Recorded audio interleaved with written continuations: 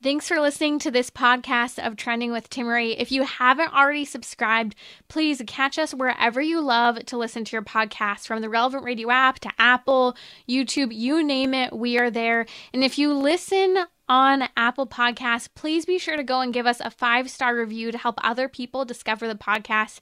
Anything you share in terms of episodes, whether it's texting it to a friend, posting on social media, helps to build up the kingdom for God, to help confront the challenging issues we face as a culture, but with joy, with hope, and with an eternal perspective where our faith collides with everyday life, bringing eternal principles to help us live our life joyfully. So, what's trending? Bridging your Catholic faith with your everyday life. You're listening to Trending with Timmerie on Relevant Radio. The bad news is I had coffee. The good news is that I had coffee. Why do I share this with you? I don't drink coffee, and that could lead to some really, really rapid conversation today, or it might just give me what I need because I'm tired. But coffee, man, tastes so good. Although I'd rather have it as ice cream. I'm just saying, I would rather have coffee as ice cream. It's just that delicious. I'm not a coffee drinker. I really only drink it out of absolute need or just craving. And then even when I crave it, I'm just like, yeah, it wasn't that good, but it's good right now. Anyway, so that's my coffee update and my warning as to why this may be a rapid conversation. But candid, talking about one of the most difficult topics in our culture today, and that is the gender crisis, this gender ideology that we're living in. And I call it a true ideology because it's confusing people to the point of a newfound identity. Many people, specifically women, over the last 60 years or so, have identified themselves as feminists because they go along with the ideology and they believe so deeply in the ideology, they make it their newfound identity. Today, we live in a culture that has really stepped away from a God-centered idea of the human person and creation, and because of that, we've come up with this identity crisis that leads many of us to say, well, I'm this, I'm that, identify with my career, identify with where I live. But one of the identities most confusing, I think, out of a rejection of God is that we've rejected the Creator, and therefore it has left us to the point where we reject our own bodies. Here we are with this craze. Maybe you've had a family member or friend who says they are transgender, or maybe same-sex attracted. What can kind of answer this from a faithful perspective? Well, joining me today is a licensed marriage and family therapist, Michael Gasparo. He's on the front end of combining both faith and therapy to help people who are struggling through this identity crisis in our culture. We're going to talk a little bit later about kind of these brilliant ideas of how to talk to a loved one who you don't support in their transgender identity. Also talk to you about some healing wounds resources for a retreat coming up and much more. Again, that's licensed marriage and family therapist Michael Gasparo joining me today. Michael, you and I have been unpacking this idea of femininity and masculinity over the last handful of years as we've confronted the gender crisis.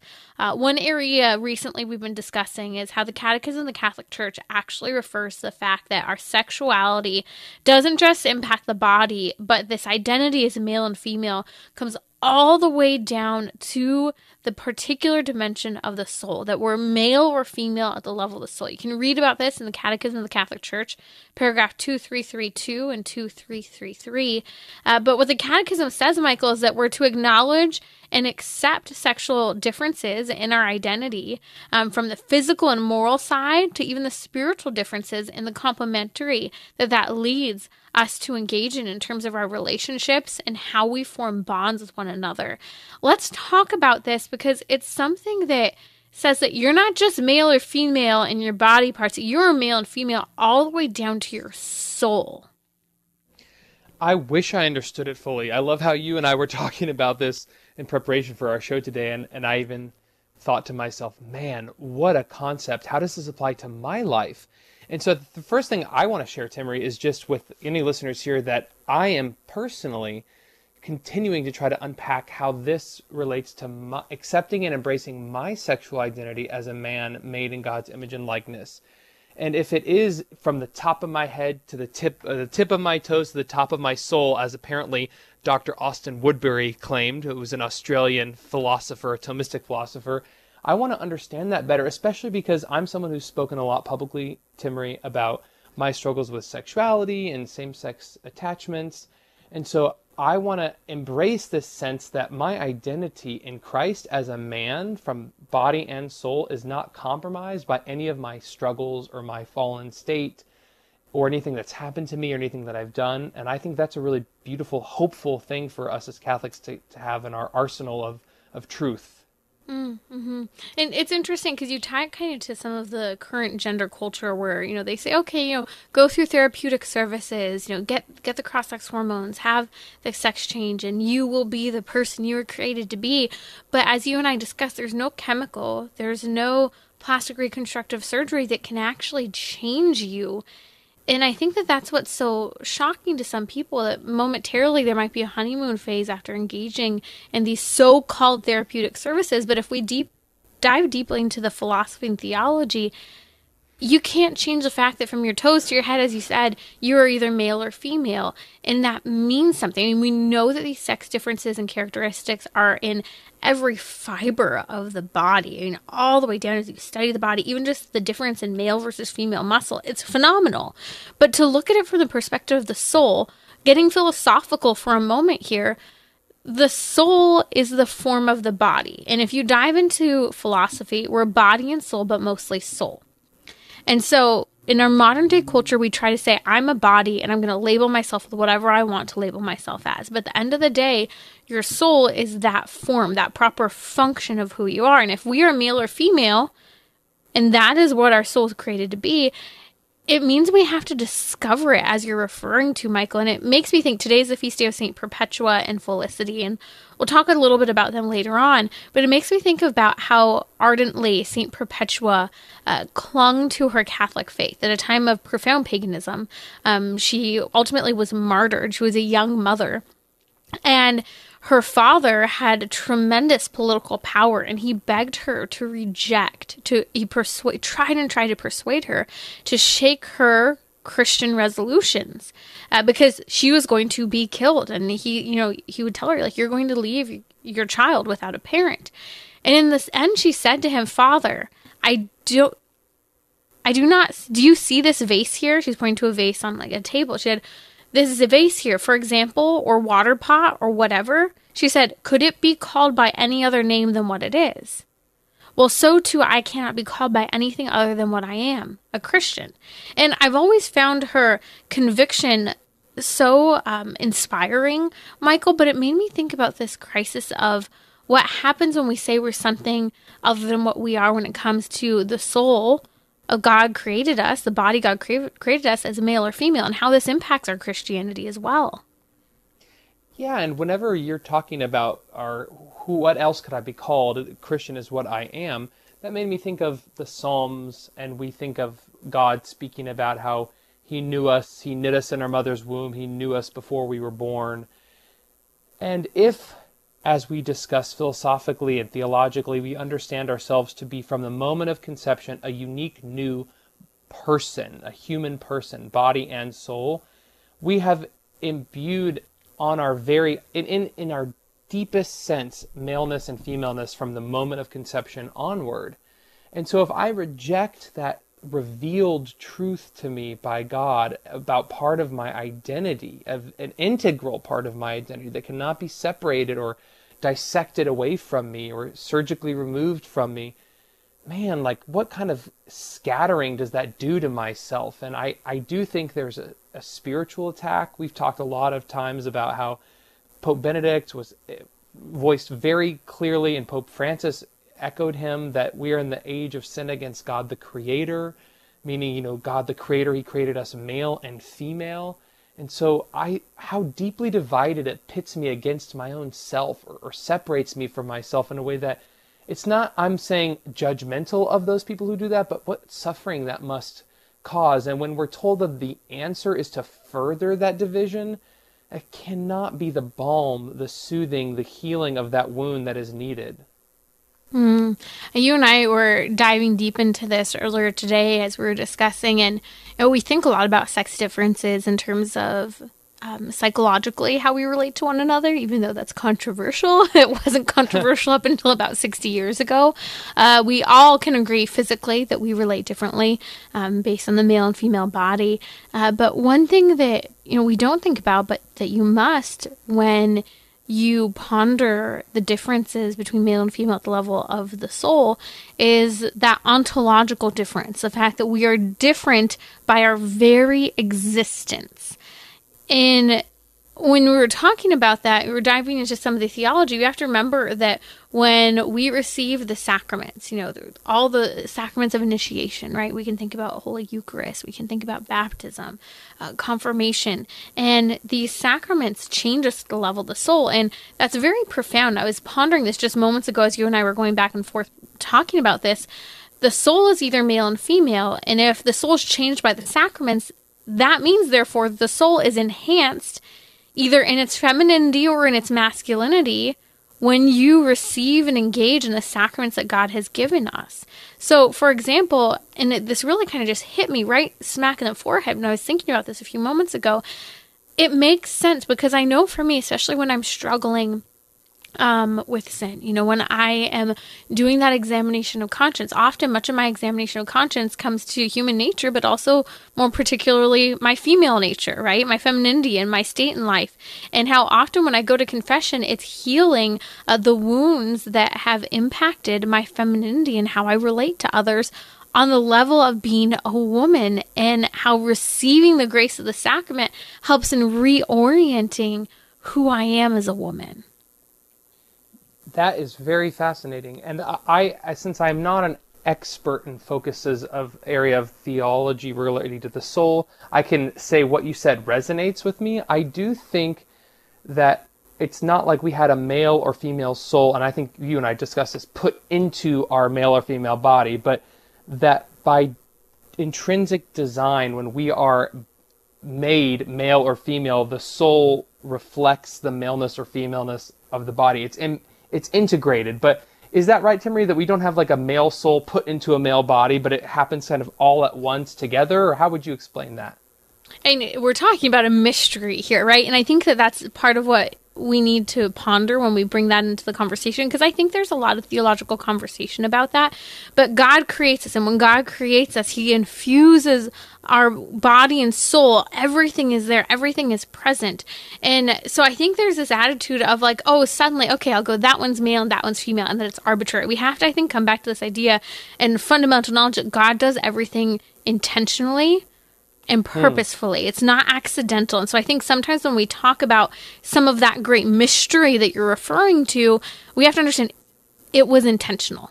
And I think that that's at the core of that conversation. If the Catechism of the Catholic Church is saying that we are either male or female down to our soul, there is no accident there. And I think some language like that sometimes kind of leaves that up to like, okay, well, it was just accidental or arbitrarily chosen. No, God chose with a purpose, and that means something profound about who I am right now in this moment, wherever I am, and how I relate to whoever I am with.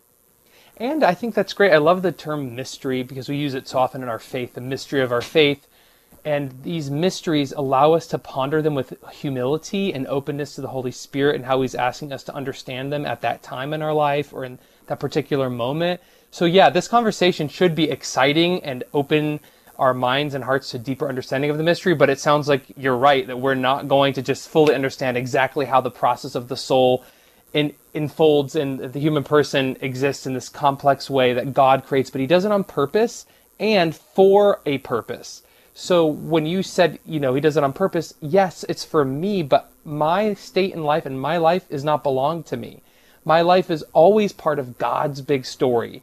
Like Bishop Barron says, like Hans Urs von Balthasar says, the theodrama. What is my role in the story God is telling of His death and resurrection through Christ to redeem human beings and bring us in eternal unity with Him? And my maleness has something to do with that, which is pretty cool to think about. Like, I wasn't just randomly created a man to be on this earth. I am a man on this earth for a reason. And I think that when I ponder that, I think of Pope St. John Paul II's work of theology of the body. And this is where I first started to really come to understand the mystery of the body, or that we have a mystery within our body to be revealed. And we talk a lot about the mysteries of the sacraments. We have the Eastern and Western lung of the Church, where, the Roman rite of the Catholic Church, we have the Mass that all of us are used to, but in the Eastern lung of the Church, we have, the Maronite Catholics, the Chaldean Catholics, all falling under and in line with the Roman Catholic Church and the Holy Pontiff. But it's always been interesting to me because they refer to the sacraments as mysteries. Now, we know that there's a sacramental and a mysterious dimension of the sacraments, and in calling them sacraments, we're talking about more so the tangible side of it. But in the Eastern lung of the Church, they talk more so about the mystery side of it. And they refer to it as the mysteries, right? The sacraments. And I've always thought that very profound, especially when combining that with theology of the body, because theology of the body really helps us to understand the theology and philosophy of the human person and how profoundly mysterious that is. Just as God himself is a mystery to us that we can't fully understand, so too in a certain respect is this creature, you and I, male and female, that God created to be with him in the fullness of that truth. The fullness of our discovery and self-knowledge will be fully understood with him because we are made to be with him. And so that means there's a lot of mystery to who you are, Michael, both as male but also as an individual here on earth. Yeah, that's so beautiful, because I've heard it said that if you could say, I perfectly understand God, then the thing you're understanding is not God, because he is not able to be perfectly understood by us human beings. And so if we're made in his image and likeness, like you're saying, we wouldn't necessarily be able to perfectly understand ourselves. We would be this source of deep mystery, and that as we go deeper into those interior castles, as I've heard it called, those deeper senses of God's presence with us and who we are in Christ, that should be integrated with our understanding of our sexual identity, and therefore they kind of are two, like you said, the East and Western lungs of the Church. Maybe it's sort of like the two parts of our self. There's our spiritual self and our physical self, and the integral component of the sexual identity piece should not be removed from the mystery, but be a part of the mystery that's pondered with gratitude. And by the way, one last thing, I think if we ponder this with gratitude and an attitude of praise and thanksgiving to God for our maleness or our femaleness, that really opens our minds in a different way than it being sort of like a problem to solve. So I like to think of it as something that we can explore with gratitude and praise and thanksgiving for its goodness, even though we don't fully understand it. And gratitude is a fruit of prayer. And as you were talking, I was thinking about Pope St. John Paul II and how people who met him, who weren't even Catholic, they have commented and said how Pope St. John Paul II exuded this masculine character. Like, he was a virile man. I think it was Jackie Kennedy who said that. The most virile man she had ever met. And I think that's a fruit of prayer. The more we pray, the more united we are with God, the more united we are with our Creator who gave us our very nature. And, we talk about male and female at the level of the soul. Well, we have as humans a nature that is human, and then we have our individual nature that orients within male or female, but then we have the personal dimension of who we are. And sometimes when we talk, and I know you and I discussed this a couple weeks ago as well, I'll have to link to that episode because we were exploring the same idea of femininity and masculinity at the level of the soul.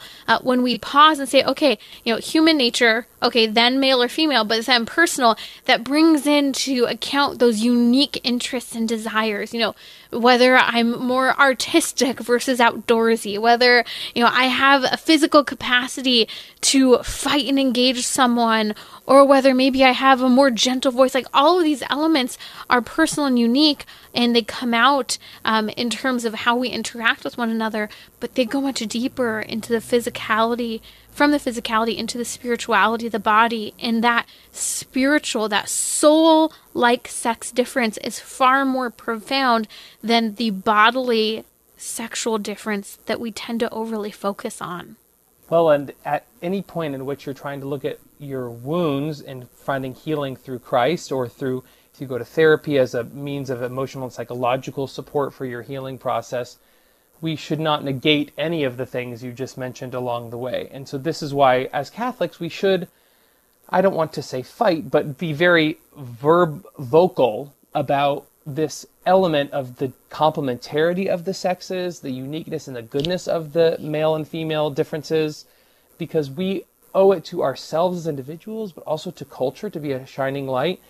And because of that, when we talk about it, Timmerie, I think it's really important that we have hope and encouragement and positivity, as opposed to just painting a negative view, like don't do this, don't do that. What is the do? What is the thing that we can encourage people to do? And I think what you said is great. Never negate that deeper, important dimension of the human spirit and soul that is interwoven and always present in our physical self.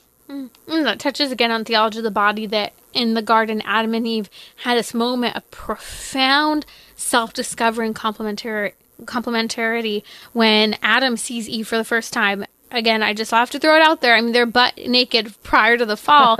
And there's this aha moment of, I made for you and you for I. And he saw on the physical level. But if he was left at the physical level, and he wasn't because it's prior to the fall, he would have gotten everything wrong. But what he came to understand was the very mystery of the cross that Jesus Christ shows virginally on the cross, that yes, I am made for you and you for I, and the body of male and female show this, and that keen lock understanding of sexual complementarity. But what Jesus showed us goes beyond that into the fact that we are called to give all of ourselves in our femininity and masculinity away to the world. And that is done through a spiritual gift that produces the fruit of the physical gift of who we are. And in some relationships, that is the sexual complementarity of marriage, but it's not reduced exclusively to that. And again, that's seen in the virginal life of our Lord Jesus Christ and the Blessed Virgin Mary herself, who lived a chaste marriage. Yeah, and of course, Saint Joseph, by default, we know that includes him as well. So we have, what's so cool is we have this human male and female. We have Jesus Christ our Lord, who lived that out through his vocation and his celibate life. But we also have a male and female, fully human, only human, I should say, through Mary and Blessed Mary, Virgin, and Saint Joseph, exemplifying masculinity and femininity on a purely human level for us. That is so interesting. And I do think that as Catholics, we have such a richness that God wants to love us through Mary and Joseph in a way that can help us understand more deeply and know how to share more fully our maleness or femaleness with the world, because the way they modeled it in the Holy Family. And that's something I personally am trying to understand more deeply in my life and pray and deeply share with others through that experience. That's Michael Gasparro, licensed marriage and family therapist. Michael, this is a topic that we could spend hours on, and we'll continue to unpack it because it's so poignant in the culture that we are living in today with this identity crisis. This is a topic I hope you'll share. All you have to do is grab the link to this episode, share it with one person. This is an act of evangelization. Someone who's struggling in their femininity, or struggling in their masculinity, struggling with a child who is in the midst of this gender crisis. We're actually going to come back talking about that. Licensed marriage and family therapist Michael Gasparro is with us. He's at the forefront of the crisis surrounding gender today as he works with people, and we're going to talk about a healing retreat to help you as a resource, combining our faith along with sound psychology. So stay tuned. I'll be right back with Michael Gasparro. We'll post a link on social media as well to where you can find Michael, and it's this feast day of Saint Felicity and Perpetua. We will share their story in just a moment.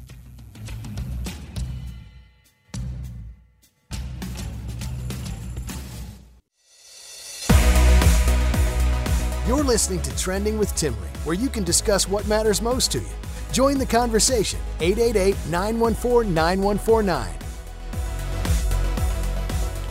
Welcome back to Trending. I'll share with you about the life of Saints Felicity and Perpetua in just a little bit here. Two very inspiring saints that I really, really love to think about their story. And today's their feast day, so stay with me.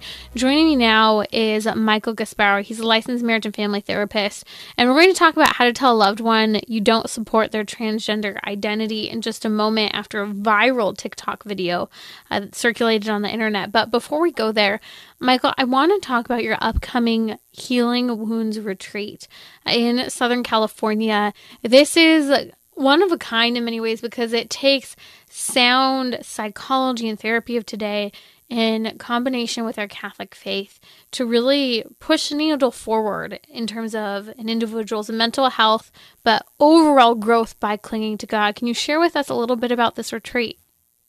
Yeah, I'm really excited. Fellow licensed marriage and family therapist Adam Cross and myself, who are both Catholic therapists here in Southern California, are leading a one-day retreat, 8:30 a.m. to 4:30 p.m. at Padre Serra Retreat Center in Camarillo. You can find information online, and you can post it on your show notes for Adam Cross's website, where you can register for this retreat. It costs $85 for the day. There are scholarships available for people who have financial need to help cover the cost of that. We want people to be able to attend. This retreat is centered on the idea that we can bring our wounds, and that might be related to what we're talking about, Timmery, woundedness around accepting our identity as male or female, or sexual identity as male or female, or it might be wounds related to other spiritual or emotional harms in your life.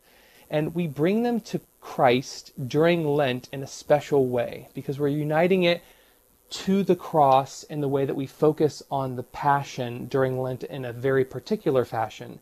However, we always as Christians are uniting our wounds to the death and resurrection of the Lord. It only makes sense in the light of the resurrection. And this is especially shown in the church's own liturgical calendar, which is that every Sunday is separated from the Lenten season in the sense that it's not one of the 40 days of Lent. It's a mini Easter, as some people call it. And so we want to encourage people, if you have something on your heart, if you have a burden that you're trying to find a group to share it with, or a community to support you, come to this retreat, join us, and help bring your wounds. Trust Jesus with your broken heart, and know that in the light of the resurrection, God has a plan and a design for healing in your life. We don't know what it looks like in this lifetime, and it doesn't happen perfectly until we reach eternity with Him, but we know that He cares and He wants to be involved in our healing throughout our life on earth. And therapy, but as well as retreats like this, can be a pathway to do that. And one last thing, Timmery, about that. If you don't come to this retreat, get other help. Don't carry this burden of any kind of mental or spiritual wounds on your own. Reach out to your priest in your parish, your family members, to a therapist. You are not alone, and you shouldn't have to carry these burdens alone. For as Christ's consolation overflows, His sufferings overflow to us, so too does His consolation, so that we might console others in their grief. So the body of Christ is there to lift each other up in our wounds and our suffering. Michael, let's give a glimpse of maybe a tool. Can you share with us a tool that participants will leave with who are coming there for a healing journey as a Catholic? Well, one thing is rooted in the sacraments. So we're planning on having Mass together, and possibly Eucharistic adoration if we can arrange for the priest to stay long enough to do that with us. And the reason I mention that is because as Catholics, we have this unique gift in the sacraments to unite ourselves to Christ in the sacraments in this special and profound way in which He invites us into the deeper life of the Church through His death and resurrection in the Eucharist. And a practical tool we really emphasize is gratitude and self-compassion. So we'll do exercises together to help reflect on ways that you can learn to pray with gratitude for your own good and for God's glory, and ways that we can help you frame things in your life to see God's work even through difficulty that you're struggling through. I'll post a link on social media. It's already there, actually. Just follow me at Timmerie, Timmerie, to registration for this retreat in Southern California, more northern Southern California. And we'll also post it in the episode notes for today's show, which, by the way, if you're not already subscribed to the podcast, subscribe wherever you love to listen to your podcast. Share this episode with a friend. Let them know about this Healing Wounds retreat that's out there. Again, that'll be in the episode notes for today's show. Michael, let's talk about how to tell a loved one you don't support their transgender identity. I know this is something that you and I have talked about many times before, but there was recently a viral TikTok video of this young woman who basically wrote a letter or a text message home to her parents she was coming home for Christmas break from school, saying that she wanted to be called Mike moving forward. And this information and news reached her grandmother ahead of Christmas vacation, and her grandmother wrote her an astounding letter. And so what this young woman does is she actually read the letter on TikTok. It was so impactful on her. It's fascinating to actually hear and see what she said. So I'll post a link on social media, but listen to this. This is a young woman reading her grandmother's letter. Hi. So recently I texted my parents because I'm going to go home for Christmas, and I said, hey, do you mind calling me Mike when I come back for Christmas? And then when I got home today, I got this letter from my grandma, and it is addressed to Miss Old Name. Not actually, but I don't want to say my real name on the internet. Dearest dead name. On this, our Blessed Mother's feast day, I am writing to tell you that I will not address you as Mike. My decision is probably not a surprise to you. Others may comply with your request. My anguish in your chosen name and what that means has to do with your eternal soul. Know that I love you more than words could ever possibly convey to you. No matter how you decide to identify yourself does not change my deep love for you, honey. Because of my concerns for your soul and your mental health, I am spending more time with Jesus in adoration. My cousin's last names are doing the same for you. Then she lists my 5 cousins that are below the age of 10 who are apparently offering up special personal sacrifices for me, who I didn't tell that I wanted to go by Mike. I didn't want to. I haven't talked with your godmother and her family, but I'm sure they would do the same for you. Do you know how much you are cherished and loved? It would be a joy to see you and be with you during the coming Christmas. A celebration of our Lord's birth. This is a viral TikTok video of a young woman getting ready to come home for this past Christmas, telling her parents, hey, I want to be called Mike. And her grandma says, no, writing this letter. Michael, I would love to hear your initial reaction to this letter. I talked about it a couple weeks ago on the show, but I really think in many ways this is a template for talking to our loved ones. What are your thoughts here? I don't know this person, the young woman in the video, so I'm a little hesitant to speak too boldly about this, but I do think that the grandmother's words are well chosen and very kind. I wonder, my only concern, Timmy, would be is if it would be better to have had as a conversation, like a discussion back and forth, because then there can be less of a chance of maybe misunderstanding one another.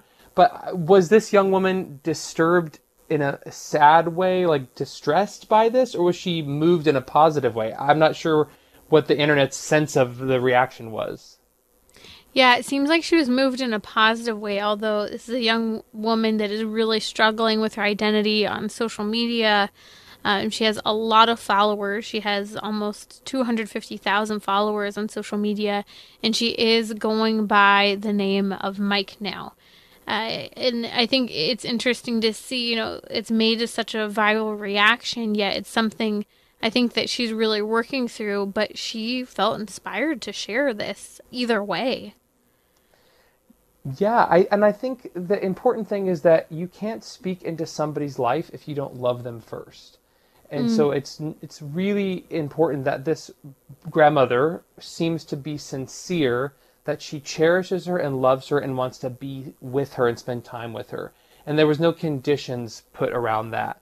So that seems really important to me, because if you're not willing to be with somebody just as they are, then they're your project. They're not your friend or your family member. It doesn't mean you have to acquiesce to every demand that they have, because you might perceive that it's harmful, like the grandmother shared in this letter. I don't want to harm you by reinforcing this perception that you're not yourself. But at the same time, come home. She didn't say, come home if you're willing to change, or come home if you don't demand this any longer. She just said, look, I can't call you this, but come home, come celebrate with us.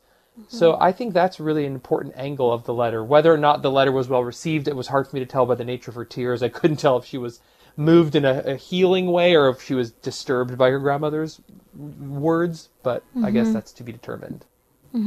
Yeah, I think that you mentioned something about how you thought it might be better done in person, face-to-face conversation. And I just want to kind of ask a question that, because sometimes I find when things are so profoundly difficult and painful, maybe there's a confrontation that needs to occur. that, face-to-face is so important, that we're forming these face-to-face relationships. But what I was also wondering and pondering is sometimes, we've lost the written word in terms of letters. And I think sometimes it's easy for us to cast off a profound text or even email that might come through from someone. And so where do you think maybe there could be a benefit of writing a letter to a loved one for words for them to tangibly hold and ponder in preparation for a face-to-face conversation? I think especially if you make it clear that this is the beginning of a conversation, not just an avoidance of a conversation, because when we write something, sometimes it's because we want to be sincere and thorough and thoughtful, but sometimes it might be because we're avoiding a difficult discussion. So aside from this particular example, which was a very clearly heartfelt letter, I think it'd be good if you're going to have a discussion with your loved one about their same-sex attraction or transgender ideology issues. If you want to start with a letter, you know your family and your situation best, so trust your instincts and pray to the Holy Spirit to guide you. But I would recommend considering that you make it clear that this is not the end of the conversation, but perhaps an opening to discuss it if they're willing. And I do think it's also worth asking a child or family member, especially if a child's an adult. Of course, if it's an underage minor, then you have the authority as a parent to insist on a conversation. But with an adult child, you have some level, a higher chance of their openness if you ask them, hey, here's my letter to you, like you're saying, Timmer, here's the sincere words I've put together and prayed about and want to share with you. And are you open to a conversation to further this discussion? Because then maybe you get the best of both worlds, where you have a chance to be really thoughtful and show the intention and the time and the love it takes to write something and mail something. But then you also clearly share that this isn't just a lecture. It's an opportunity to go deeper if it's desired. It reminds me of the words a good friend and well-known chastity speaker has said, Pam Stenzel. She's worked a lot in the pro-life movement. And she has always said, if you have to broach a conversation, a difficult conversation such as this, with a family member, it's good to start with a question of saying, do you know that I love you? Like, do you believe that I love you? And if the answer to that is yes, you have permission to move forward. But if that person really questions your love, you might not be in that position to deliver the message or have the influence that you hope to have with what you're trying to do. And I've always thought that that's a really good challenge when approaching a conversation. And I think that, from the emotion evoked in this video, I think this young woman knows that her grandmother loves her, and at the core, that's where these tears are coming from, and it's unraveling for her. Yeah, and you said it really well. If the answer is yes, there's like a doorway that opens that is a natural doorway to walk through of continuing that conversation. In my life, if I was to have this conversation with somebody, I would want them to respect my boundaries. And if an adult family member had an issue with the way I was living, instead of just saying, hey, I want to tell you something you're doing wrong, I would really appreciate if they asked me, hey, there's something I'm concerned about. Are you open to having a conversation? Or do you know that, I love you? Would you be open to talking?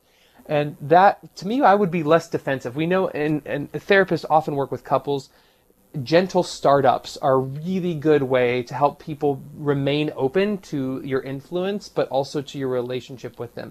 And Timmery, most of these young people that are struggling with gender ideology and same-sex attraction have a struggle of knowing their lovable self just as they are. So what we don't want is conditional love extended, but unconditional love. Fantastic. And it kind of just laying out, I think, some of what I saw was good in this letter. The grandmother starts with saying, no, but with love. Mentioning that her soul matters, which I think that's something you and I were talking about earlier, very importantly, that this has to do with your soul, not just your body. And I think that the grandmother very poignantly understood this and tried to articulate that. And she says, I'm going to do something about it because I care about your soul, your eternal soul. And here are some of the consequences. This is what I'm doing, but this is what I hope. Like, I want to see you. It's my joy to see you. And even though I'm saying no to this, that does not mean that there's any severing of this relationship with you. Yeah, and there's freedom for that young woman to go back or to not go back. So just like God gives us freedom, he loves us in truth, and then he doesn't force our hand. So she didn't say, you better be here at Christmas. And so I think that was also really good that she kind of made the invitation as welcoming as possible, but didn't put any kind of pressure or manipulative language about you should be here, that's what family does. And so she's creating a freedom environment for her granddaughter. Michael, thank you for joining us today. You know, I think that's at the heart of so much of what we're discussing, that freedom, that human nature that we're given, but that our freedom is meant to do the good, that freedom is for the sake of choosing what is right. And that is an act of love that God did in making us for himself, but with the freedom to choose otherwise. So it's Michael Gasparo, licensed marriage and family therapist. I'll post a link on social media as well as the episode notes to find him, as well as to the Healing Wounds Retreat that he's putting on at the end of the month on March 25th. I'll be right back here on Trending talking about Saints Felicity and Perpetua.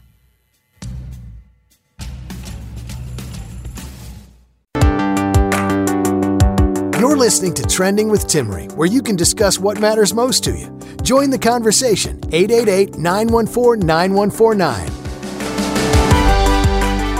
Timmerie here. Have you downloaded the Relevant Radio app yet? Go find it in the App Store. You can listen especially to your favorite programs, Trending, here on Relevant Radio with clear, crisp audio. When I jump in the car and I listen to Relevant Radio, I actually turn on the app, and especially because I can pause and play and do all of those nice user-friendly things. So check out the Relevant Radio app. It's clear and it's crisp. Today I want to talk about the feast day of Saints Felicity and Perpetua. If you know nothing about them, these were two young women, young mothers. In fact, they died, specifically Perpetua. She was the age of 33, the same age as Christ. They were two holy women who'd suffered a death on the 7th of March in Carthage. They were there during this persecution of Septimus Severus that was particularly severe at that time. Felicity was the slave of Perpetua, and they had both converted to Christianity. Perpetua was a part of a well-known family that held a lot of political power. She was a young mother. She had a young child. I believe it was a baby boy. And Felicity, her slave, actually gave birth just 3 days before dying a martyr's death.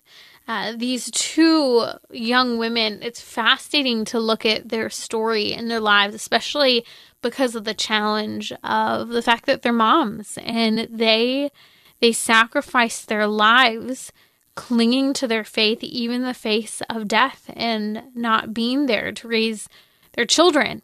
And man, you know, as a mom, you know, I understand this so differently now than I did, because I've loved these two saints for quite a while.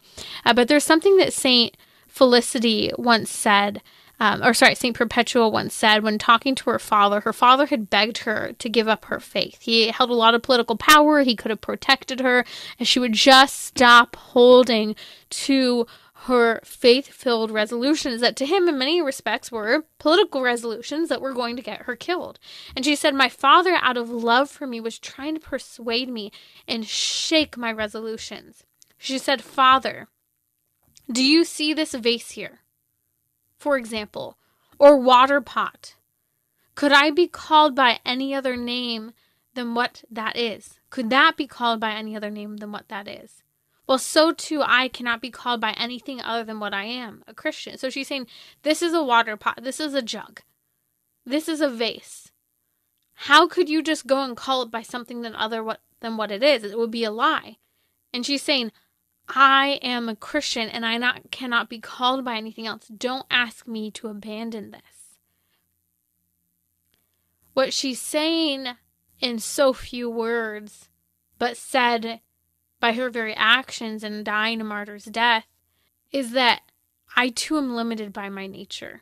That is my free will. And my free will is a gift from God, and that gift from God of my free will is to choose Him unconditionally above anything and everything else. Even the gift of the life of her child that God gave her, of staying attached to being able to raise this child, over hiding and rejecting her faith and renouncing it as the culture at that time wanted her to do. She recognized that she was made for eternity with God. She made the most difficult choice, I'm sure, in her entire life, of saying yes to God and no to the world. And one of the consequences of that was not that she rejected her child, neither her, neither Perpetua or Felicity, but that they set that example that above all, our relationship with Christ matters most. And in a culture where we're told to just go with the ways of the world, we're told to just cave. It's okay. Love is love. What does it matter? Your truth, you live it. You do you. You live that out. But let me do my truth. Let me be me. But our actions influence others. Who we are and what we do impacts other people.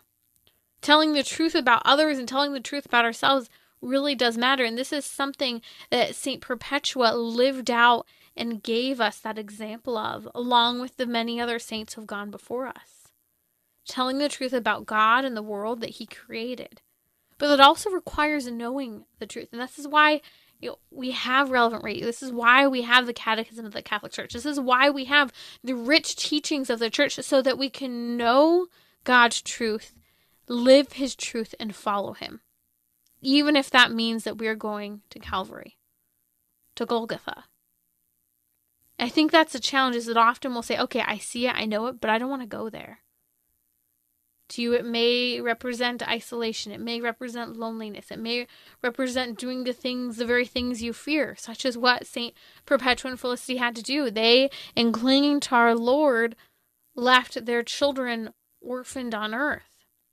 I'm not saying to go and join the monastery or convent and to leave your children, but what I'm saying is that at the end of the day, we need to be prepared to faithfully and with great hope set that example of our love for Christ. And not to be tied down by the other relationships in this world, telling us that, well, that's an abandonment. That's wrong. We always have to consider our God-given state in life, that God-given state in life, and those who are entrusted to our care, but we can't compromise our relationship and responsibility to God in the midst of that. St. Perpetua said, we live not in our own power, but in the power of God. And this is where I think we have to take that step of faith, that step of hope, that we have to trust in God, even in the face of, again, for Perpetua, facing that her child was going to be left after her baby boy. The baby that was with her in prison, that her father tried to use against her so that she would abandon her faith, but who in the end, her father had to raise this little Christian child.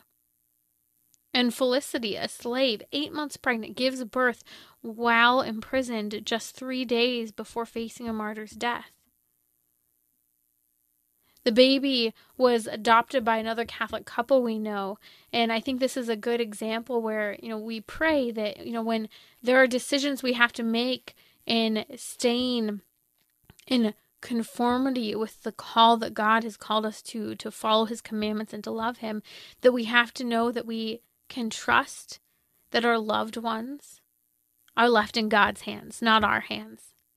And I think that example of St. Felicity herself dying and leaving this newborn baby, and this Catholic couple adopting the baby, praying for those people sometimes in our lives to help pick up the pieces of where maybe because we have maybe departed in faith with God, that other people will be there to fill that role, to lovingly care for our children. And he does, but that's an act of faith. Again, as St. Perpetua said, we live not in our own power, but in the power of God. These two saints died in public games and were killed by wild beasts, wild, savage beasts. These holy mothers, St. Perpetua and St. Felicity, set that example of motherhood, of femininity, of Christianity, of martyrdom, of passing on the faith to others, and how much passing on that faith matters. If it weren't for the blood of the saints who went before us, we would not see the church we have today. And so as we live in an age of persecution for holding to views, religious views that go against the tides of the time, the culture, the politics, we have to know and trust in the example set by Jesus Christ, by St. Perpetua, and by St. Felicity. Holy Mother, St. Perpetua and Felicity, pray for us. Up next is the Family Rosary across America.